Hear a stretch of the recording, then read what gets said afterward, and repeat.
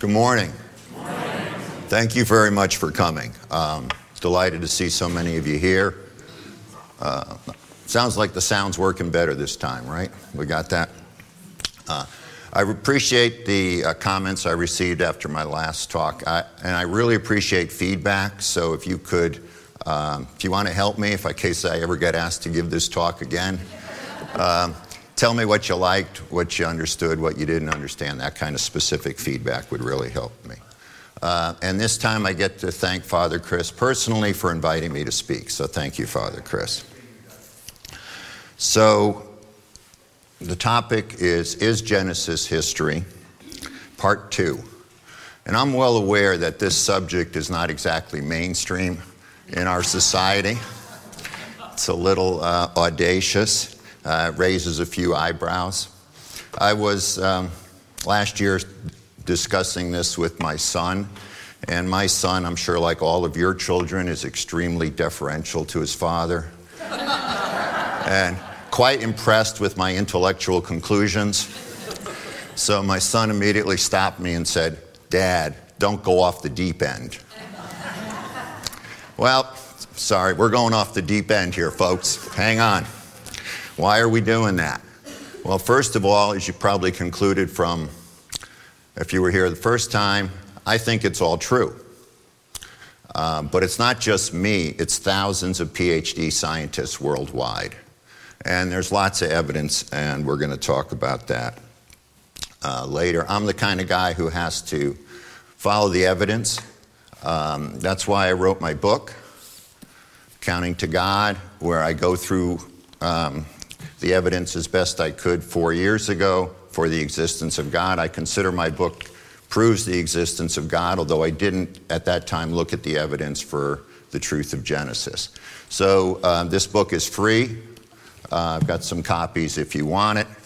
If you want to make a contribution to Father Chris's fund for the local indigent, that's fine, but the book is free. Another reason that we're going off the deep end here this morning is because I think it's fundamental to our faith. So how are you supposed to believe the back of this book, the back of the Bible? You know, the part of the book where Jesus says he's coming back to get you and me? Salvation, the Christian hope. How are you supposed to believe that part of the book if you think the front of the book is nonsense? Especially when that same Jesus quotes extensively from the book of Genesis and tells you several times every word in this Bible is true. So the wife of one of my nephews, I've started explaining this, and she quickly cut me off and said, "Well, it doesn't affect my faith." And I admire that. I admire faith. But faith isn't supposed to be against the evidence. The evidence is there. So I submit to you, for me anyhow, that the intellectual acceptance of the Christian faith, for that, the book of Genesis is critical. So let's go to the next slide, please. What are we talking about here specifically? Well, let's have 3 points. You've heard that before, right? So we're talking about a young earth, less than 10,000 years old. According to the Septuagint, the first compilation of the Old Testament, Adam and Eve were created 7,500 years ago. Adam and Eve, second Adam and Eve are the great, etc., grandparents of the entire human race, every person now living. And also, according to Genesis, there was a global flood about 5,300 years ago, the flood of Noah. So first I want to review what we did last time. And let's go to the slide, please. So in our last episode, the Rebel Alliance had just stolen the plans to the Death Star. No, just seeing if you're paying attention. So we looked at reasons why people think the Earth is old and the universe is old. And the first reason was everybody says so. And that doesn't work for me. I don't know about you. but everybody thinks, quote, everybody's, the scientists in the university will tell you that the octopus evolved from a clam, which is absolute nonsense. I don't have time to get into that. I'd be happy to talk to you about it. The DNA coding for an octopus with its 3 hearts, 8 legs, and that can taste through its feet is so different from any other creature. Scientists have no explanation for it. The second reason we looked at why people will tell you the Earth is old, next slide please, is because they'll tell you science says so. So we looked at that question and we found that we need to distinguish between experimental science, what we can measure in the laboratory or out in the field, and interpretive science, how we apply science to figure out the best answer to a previous question. And for that, we looked at this example of the bathtub filling up at a certain rate, and we saw that if we try to answer what happened in the past, how long the water has been running in the bathtub, we have to make certain assumptions. And this relates to atomic dating. Okay, so when they tell you rocks are millions of years old, they're making assumptions, which we went into last time, that aren't necessarily true. They assume there's no God, and then they can get answers that contradict the book of Genesis. It's kind of circular reasoning. But when we also looked at atomic dating, we looked at dating by carbon-14. Maybe you've heard of carbon dating. And in carbon-14, the certain carbon atoms get zapped in the upper atmosphere. They create, and plants use this carbon. People eat the plants. People breathe in the carbon-14. But then when the organism dies, it stops getting more carbon-14, and the carbon-14 starts to decay, half-life of about less than 6,000 years. And what we find is that the carbon-14 becomes undetectable after about 100,000 years after the organism dies. Scientific fact. Carbon-14 is found in all fossils, coal, and diamonds. It's found at the lowest levels of rock in the earth. There's no accepted secular explanation for this. They try and excuse it. So we found that atomic dating actually supports a young Earth and contradicts what you are normally told. The next thing we looked at was fossils. People say, well, the fossil record proves that the Earth is old. And I think that reflects in part a misunderstanding of how you get a fossil. Animals just don't die and become fossils. To get a fossil, you have to have the sudden coverage, the sudden burial to preserve an animal. So here's a fossil of 2 dinosaurs locked in a death fight to the death, and they were instantly covered. There are fossil burial grounds of dinosaurs and large sharks mixed together. The fossil record reflects the trauma of Noah's flood and the tsunamis that crushed over the earth. It supports a young earth, not an old earth. Next, we looked at dinosaurs. Can we skip over dinosaurs? Okay, and the people say, well, dinosaurs prove the earth is old. Well, we found that there's dinosaurs in the Roman records, there's dinosaurs carved on temple walls, dinosaurs in the Bible. We also found that people are digging up the blood and flesh of dinosaurs. Here's the blood and flesh of a Tyrannosaurus rex. That supposedly this thing was buried 65 million years ago. Dinosaur fossil digs have the smell of death in them. You can actually smell it, and as I told you last time, I was at one place and I was able to touch a fossil and I could feel it was soft. Fossils and dinosaurs did not die off millions of years ago. We also looked at geology. Forgive me, I'm going through this fast. People think that the layers of the Grand Canyon, do I have these out of place? I'm sorry. Yeah, the Grand Canyon, thank you. were deposited over hundreds of millions of years. But if you look closely at the Grand Canyon or other slides, you look at how straight those lines are. They're perfectly straight. There's no evidence of millions of years of erosion on those lines. Okay?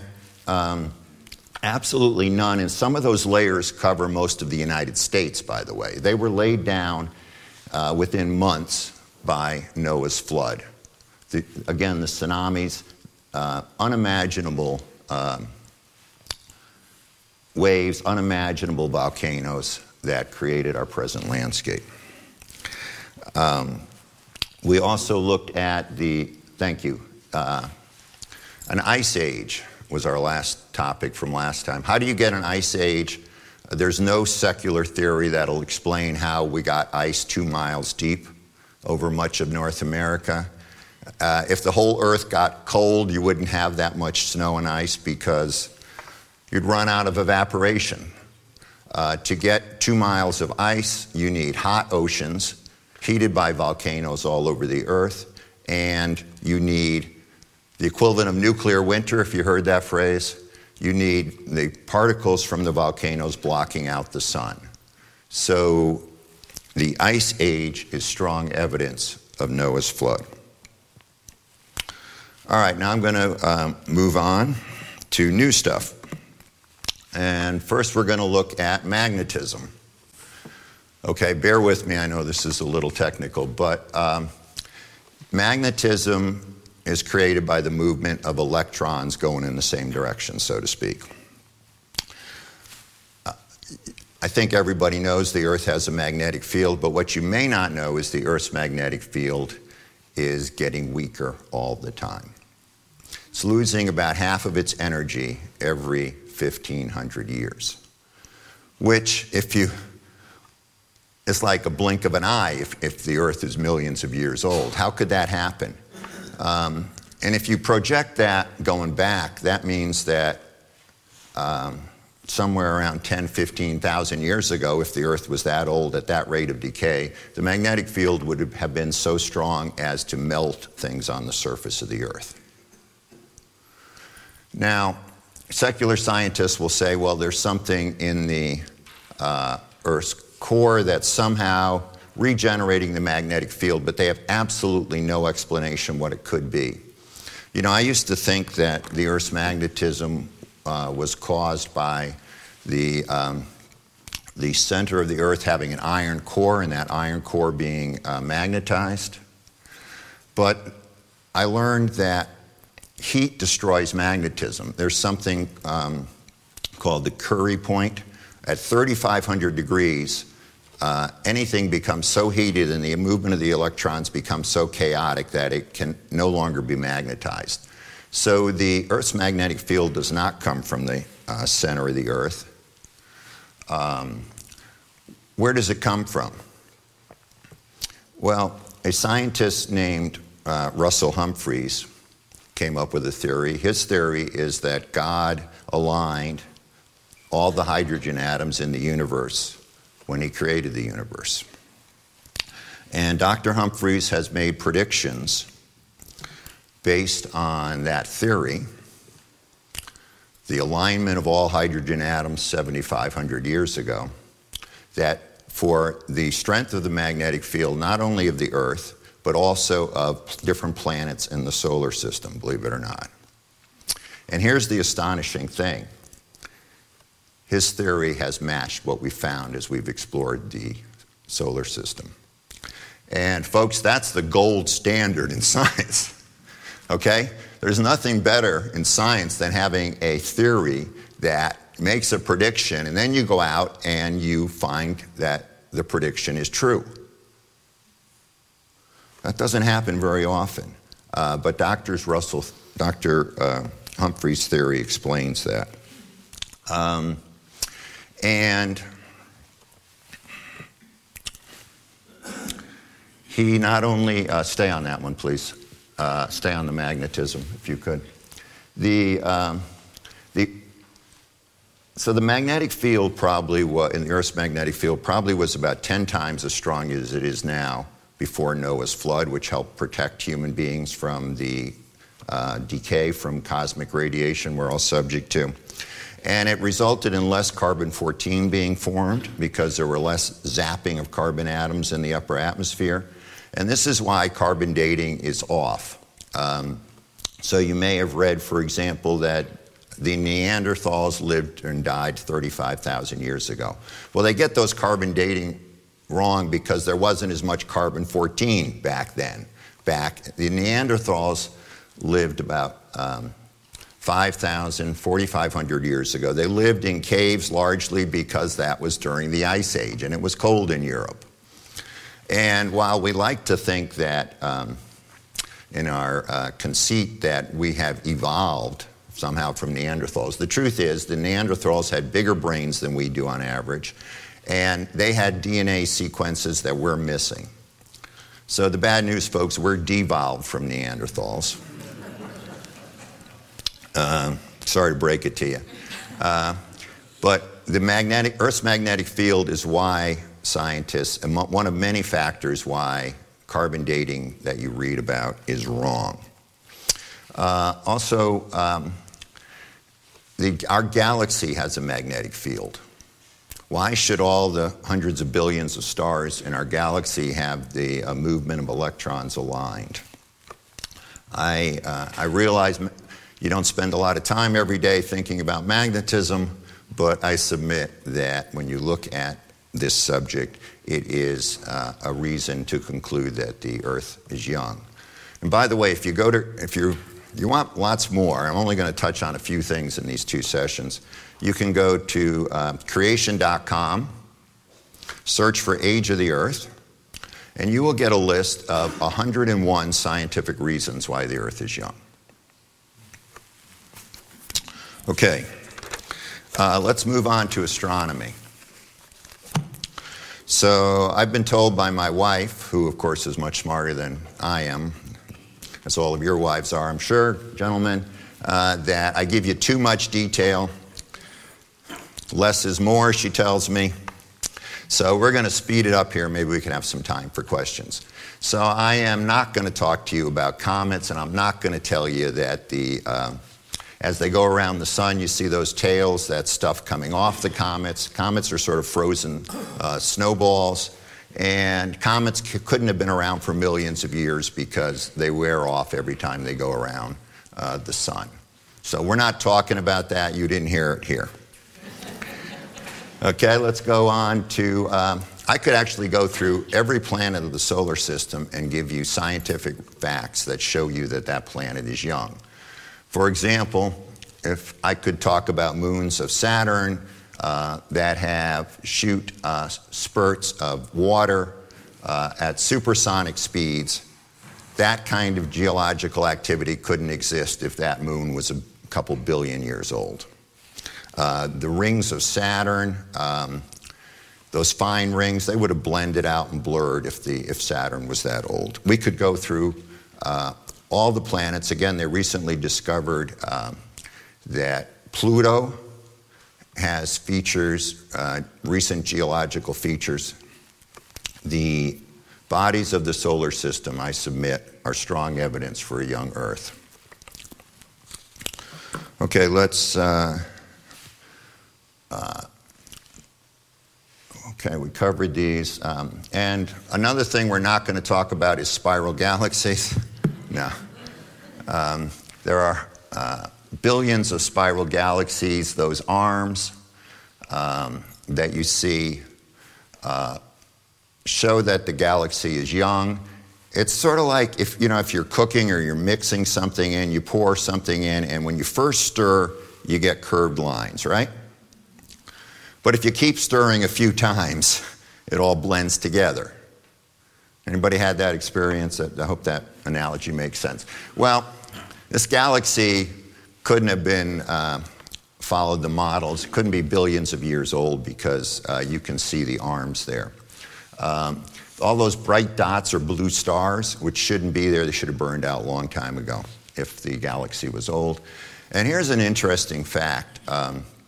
If you look through telescopes at the farthest part of the universe, Well, according to Big Bang models, we're looking at baby galaxies in the process of evolving or forming into more mature galaxies. Well, those, quote, baby galaxies look fully mature. We see no difference in the shape or content of those galaxies as we go back in time. A fact proven in repeated scientific studies, and that totally contradicts all secular models of the creation of the universe. There's one thing I should touch on here while we're talking about astronomy and the question of distant starlight. Okay? So how can we see here today on Earth stars and galaxies that everybody agrees are way out there, okay, that where the light should have taken millions or billions of years to reach us? And the answer is we don't exactly know. But we do know that time can run slower in some places than others. That time dilation is a real phenomenon. It comes from Einstein's theory. For example, here at the surface of the Earth, time is running slower than it is in those GPS satellites going around the Earth. And they actually have to correct for that, or your GPS wouldn't work. And if you have enough mass, you can slow time down to basically stop in one place and let it go out in the universe.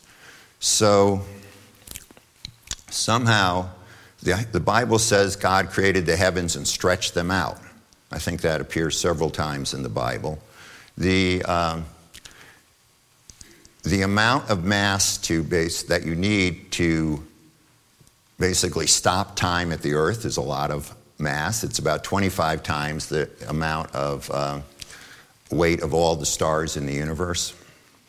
But interesting enough, secular scientists have concluded that there must be all that other mass out there for other reasons. They call it either dark matter or dark energy if you read any of this stuff. So everybody sort of agrees on the number, and it's a puzzlement. But it is possible. There are models that people are working on where I think when Adam opened his eyes, suddenly God made the heavens appear. All right. I want to talk to you, I think our next slide is exploding stars. Thank you. So has anybody heard of supernovas? It's a big star blows up, creates a light so bright that it outshines the entire rest of the galaxy for a few days. Supernovas are visible in the daytime if they're moderately close to our part of the galaxy.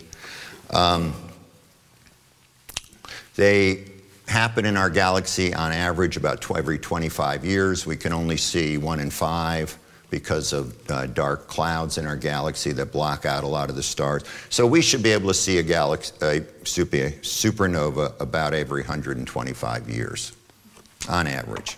And supernovas go through, so here's a cloud formed by the explosion of a large star. They go through 3 stages. And let's look at the next slide, please. So for the first 300 years, the first stage, if we saw one every 125 years or so, we should be able to see 2. Well, we actually see 5, but it's a small sample size, and it's a little different. Okay, for the next stage of supernovas, from 300 to 120,000 years, if the universe is old, we should expect to see over 2,300 of supernovas in that stage. If the universe is young, 7,000 years, we should expect to see 125 supernova remnants, clouds of gas. And the actual number observed is 200.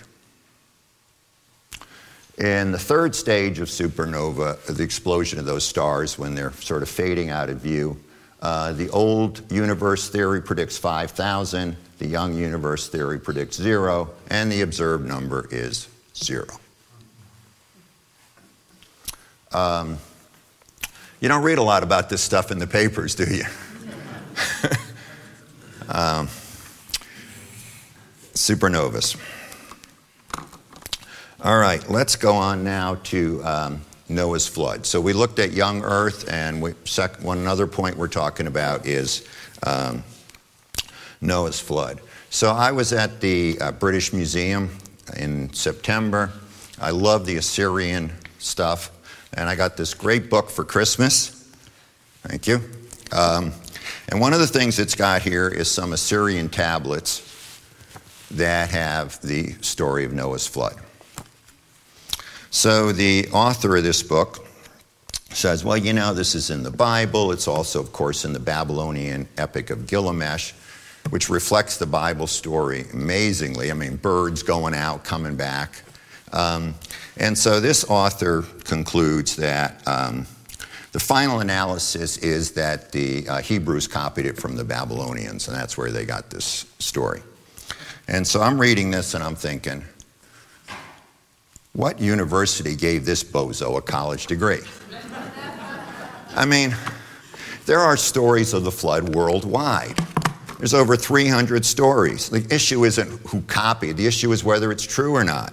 There's stories of the flood in China, Babylonia, Wales, Russia, India, the American Indians, Hawaii, Scandinavia, Sumatra, Peru, Polynesia, many other places all over the world. The Hawaiians have a memory of a man called Nua, N-U, apostrophe U, Nuu, which I'm told is probably a better pronunciation of the original Hebrew for Noah. That Nuu built a great canoe with animals and survived a global flood. If you look at these stories, they have amazing similarities of the details of the flood. A favored family told about the flood, get yourself together and build a big boat because of the wickedness of man. The global flood kills everything else. All over the world, missionaries recently came across a tribe in the backwoods of Amazon, the Amazon in Brazil, that had never been in contact with our civilization. They found they not only had memories of the flood, they had memories of the splitting of languages, the Tower of Babel. And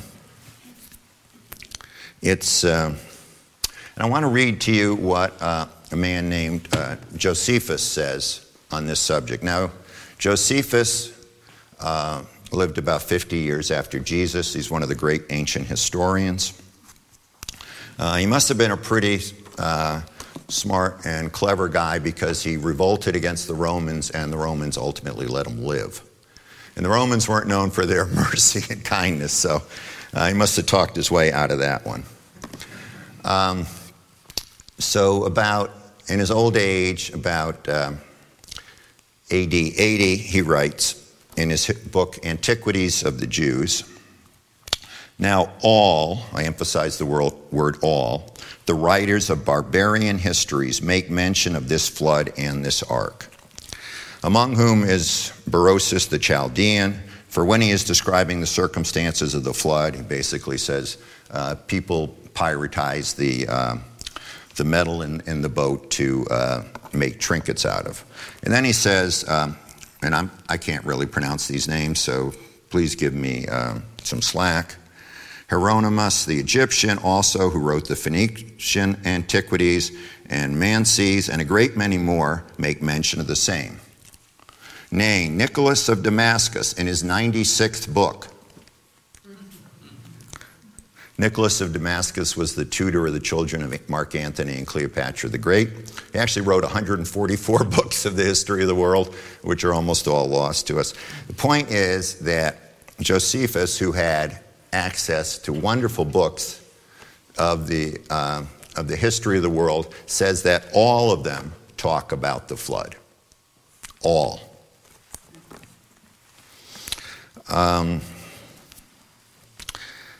Let's go on now to Adam and Eve, and hopefully you'll think I've saved the best for last here. Let's start with how could people live 1,000 years? We'll get to this slide in a minute, but let's stay on this subject of 1,000 years. Okay, so, and this was one of the stumbling blocks that I had when I read Genesis. and was a teenager. Well, that's nonsense. People can't live 1,000 years. So Genesis isn't true, therefore Christianity isn't true. That was my conclusion as a teenager. Well, we're back now to Josephus, and he says, "Let no one, upon comparing the lives of the ancients with our lives, and with the few years which we now live, think that what we have said of them is false, or make the shortness of our lives at present an argument that neither did they attain so long a duration of life. For those ancients were beloved of God." Skipping a little. Now he says, "Now I have witnesses to what I have said. All," emphasizing the word all again, "all those who have written antiquities, both among the Greeks and barbarian." And then he goes on and on and on, and gives the name of about 12 prominent ancient historians, all of which say that the ancients lived 1,000 years. And then he basically says, well, if you don't believe me, it's your problem. So it's in the history books. According to Jewish tradition, Adam and Eve had 33 sons and 23 daughters. You could marry your sister back then because the DNA was perfect. It was only thousands of years later, after DNA mutations came into being, occurred, that you didn't want two copies of the same mutation. It could be fatal, and God created the rule that you should marry your sister. The key point about evolution and the change, particularly now, of people over time, is that the arrow of evolution is down, not up. Okay? Nothing gets better because of mistakes in our DNA code. We have about, every generation we get about 100 mutations on average of the code in our DNA. Now we have like 3 billion letters, and God created a pretty good code, so we're still alive. But it adds up.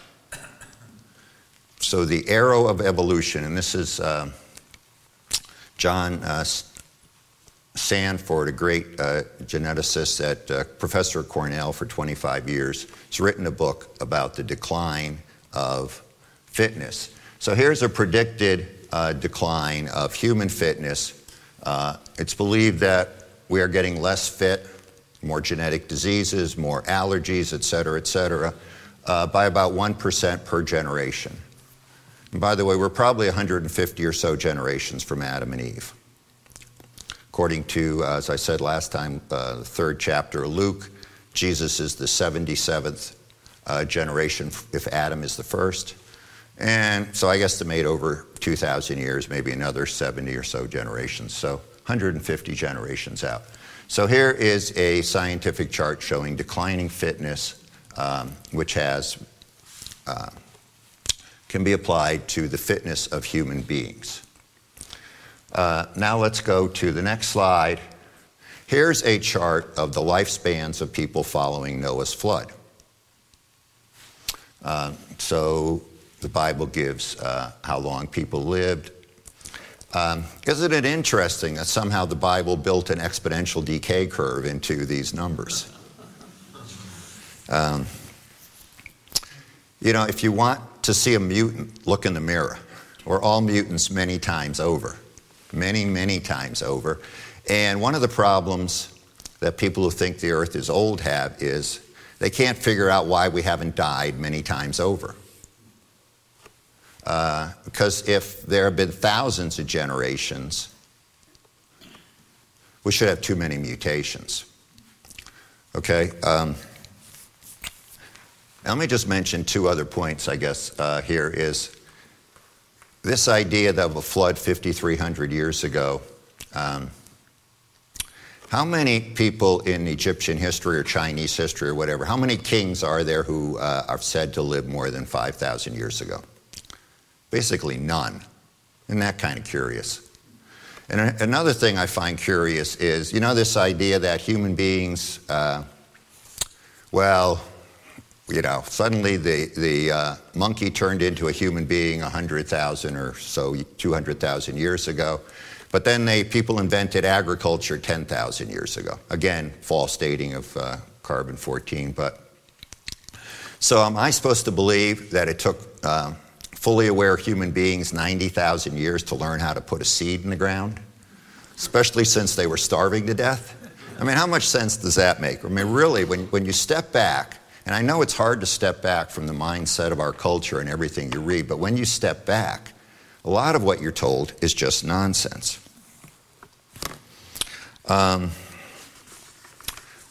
What else we got here? We have the next slide. I want to talk about, thank you. Okay, here's a big word, mitochondrial DNA. So not only do we have our regular DNA, but we also have extra DNA in what's called our mitochondria. And these are energy factories, okay? So we have special factories in our cells that produce the energy we need. They have only about 16,000 letters of DNA in these energy factories. So DNA, again, is like the instruction book for how to build something, only much, much more complicated. We saw last time it has multiple levels of information, couldn't have arisen by chance. And by the way, nobody has any, secular people have no explanation at all how DNA came about in the first place or how life got started. But now, on this mitochondrial DNA, people find that the mutation rate in it is about 20 times faster than normal DNA. So, you've heard that, well, these human beings developed 100,000 to 200,000 years ago. Divide that number by 20, which they don't do, and you get 5 to 10,000 years. Sounds like the Bible. So people have looked at this and they've said, well, if the human beings are 50,000 years, we've been around that long, the minimum number of differences we should have in our mitochondrial DNA is 170. And if we've been around for 6,000 years, well, maybe 20 to 79 or so. Actual number, 38 to 40. And let's go to the next slide, please. This, to me, is the most amazing slide in all my slides. I love this slide. People have gone around the whole world, collected mitochondrial DNA. You can see, this really shows how nerdy I am that I love this slide.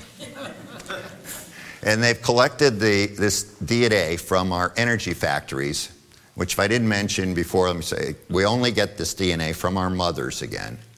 And they've charted it, okay? So you can see, hopefully, apologize if it's small, that for all the people on Earth can relate their maternal DNA, their mitochondrial DNA, back to one of three individuals. The three daughter-in-laws of Noah's three sons. All human beings are descended, and this chart shows it.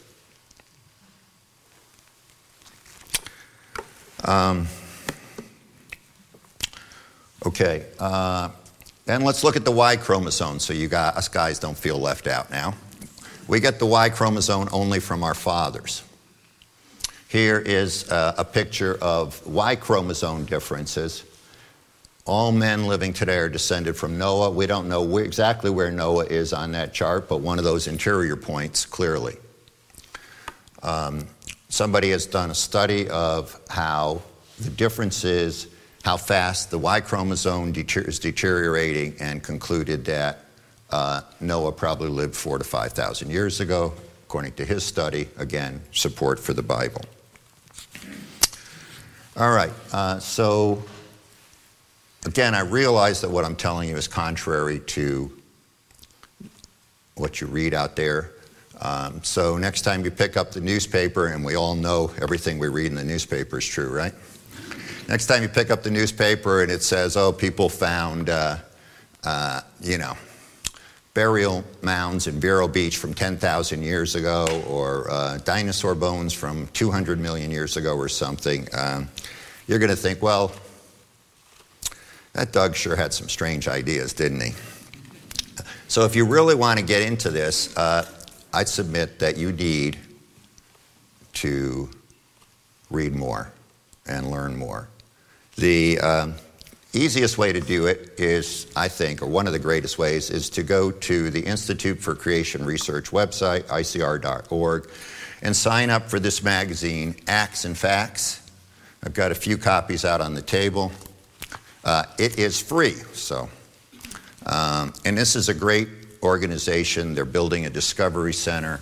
I got a preview of it outside Dallas. You can also go to Netflix. There's a movie, Is Genesis History? It's really good.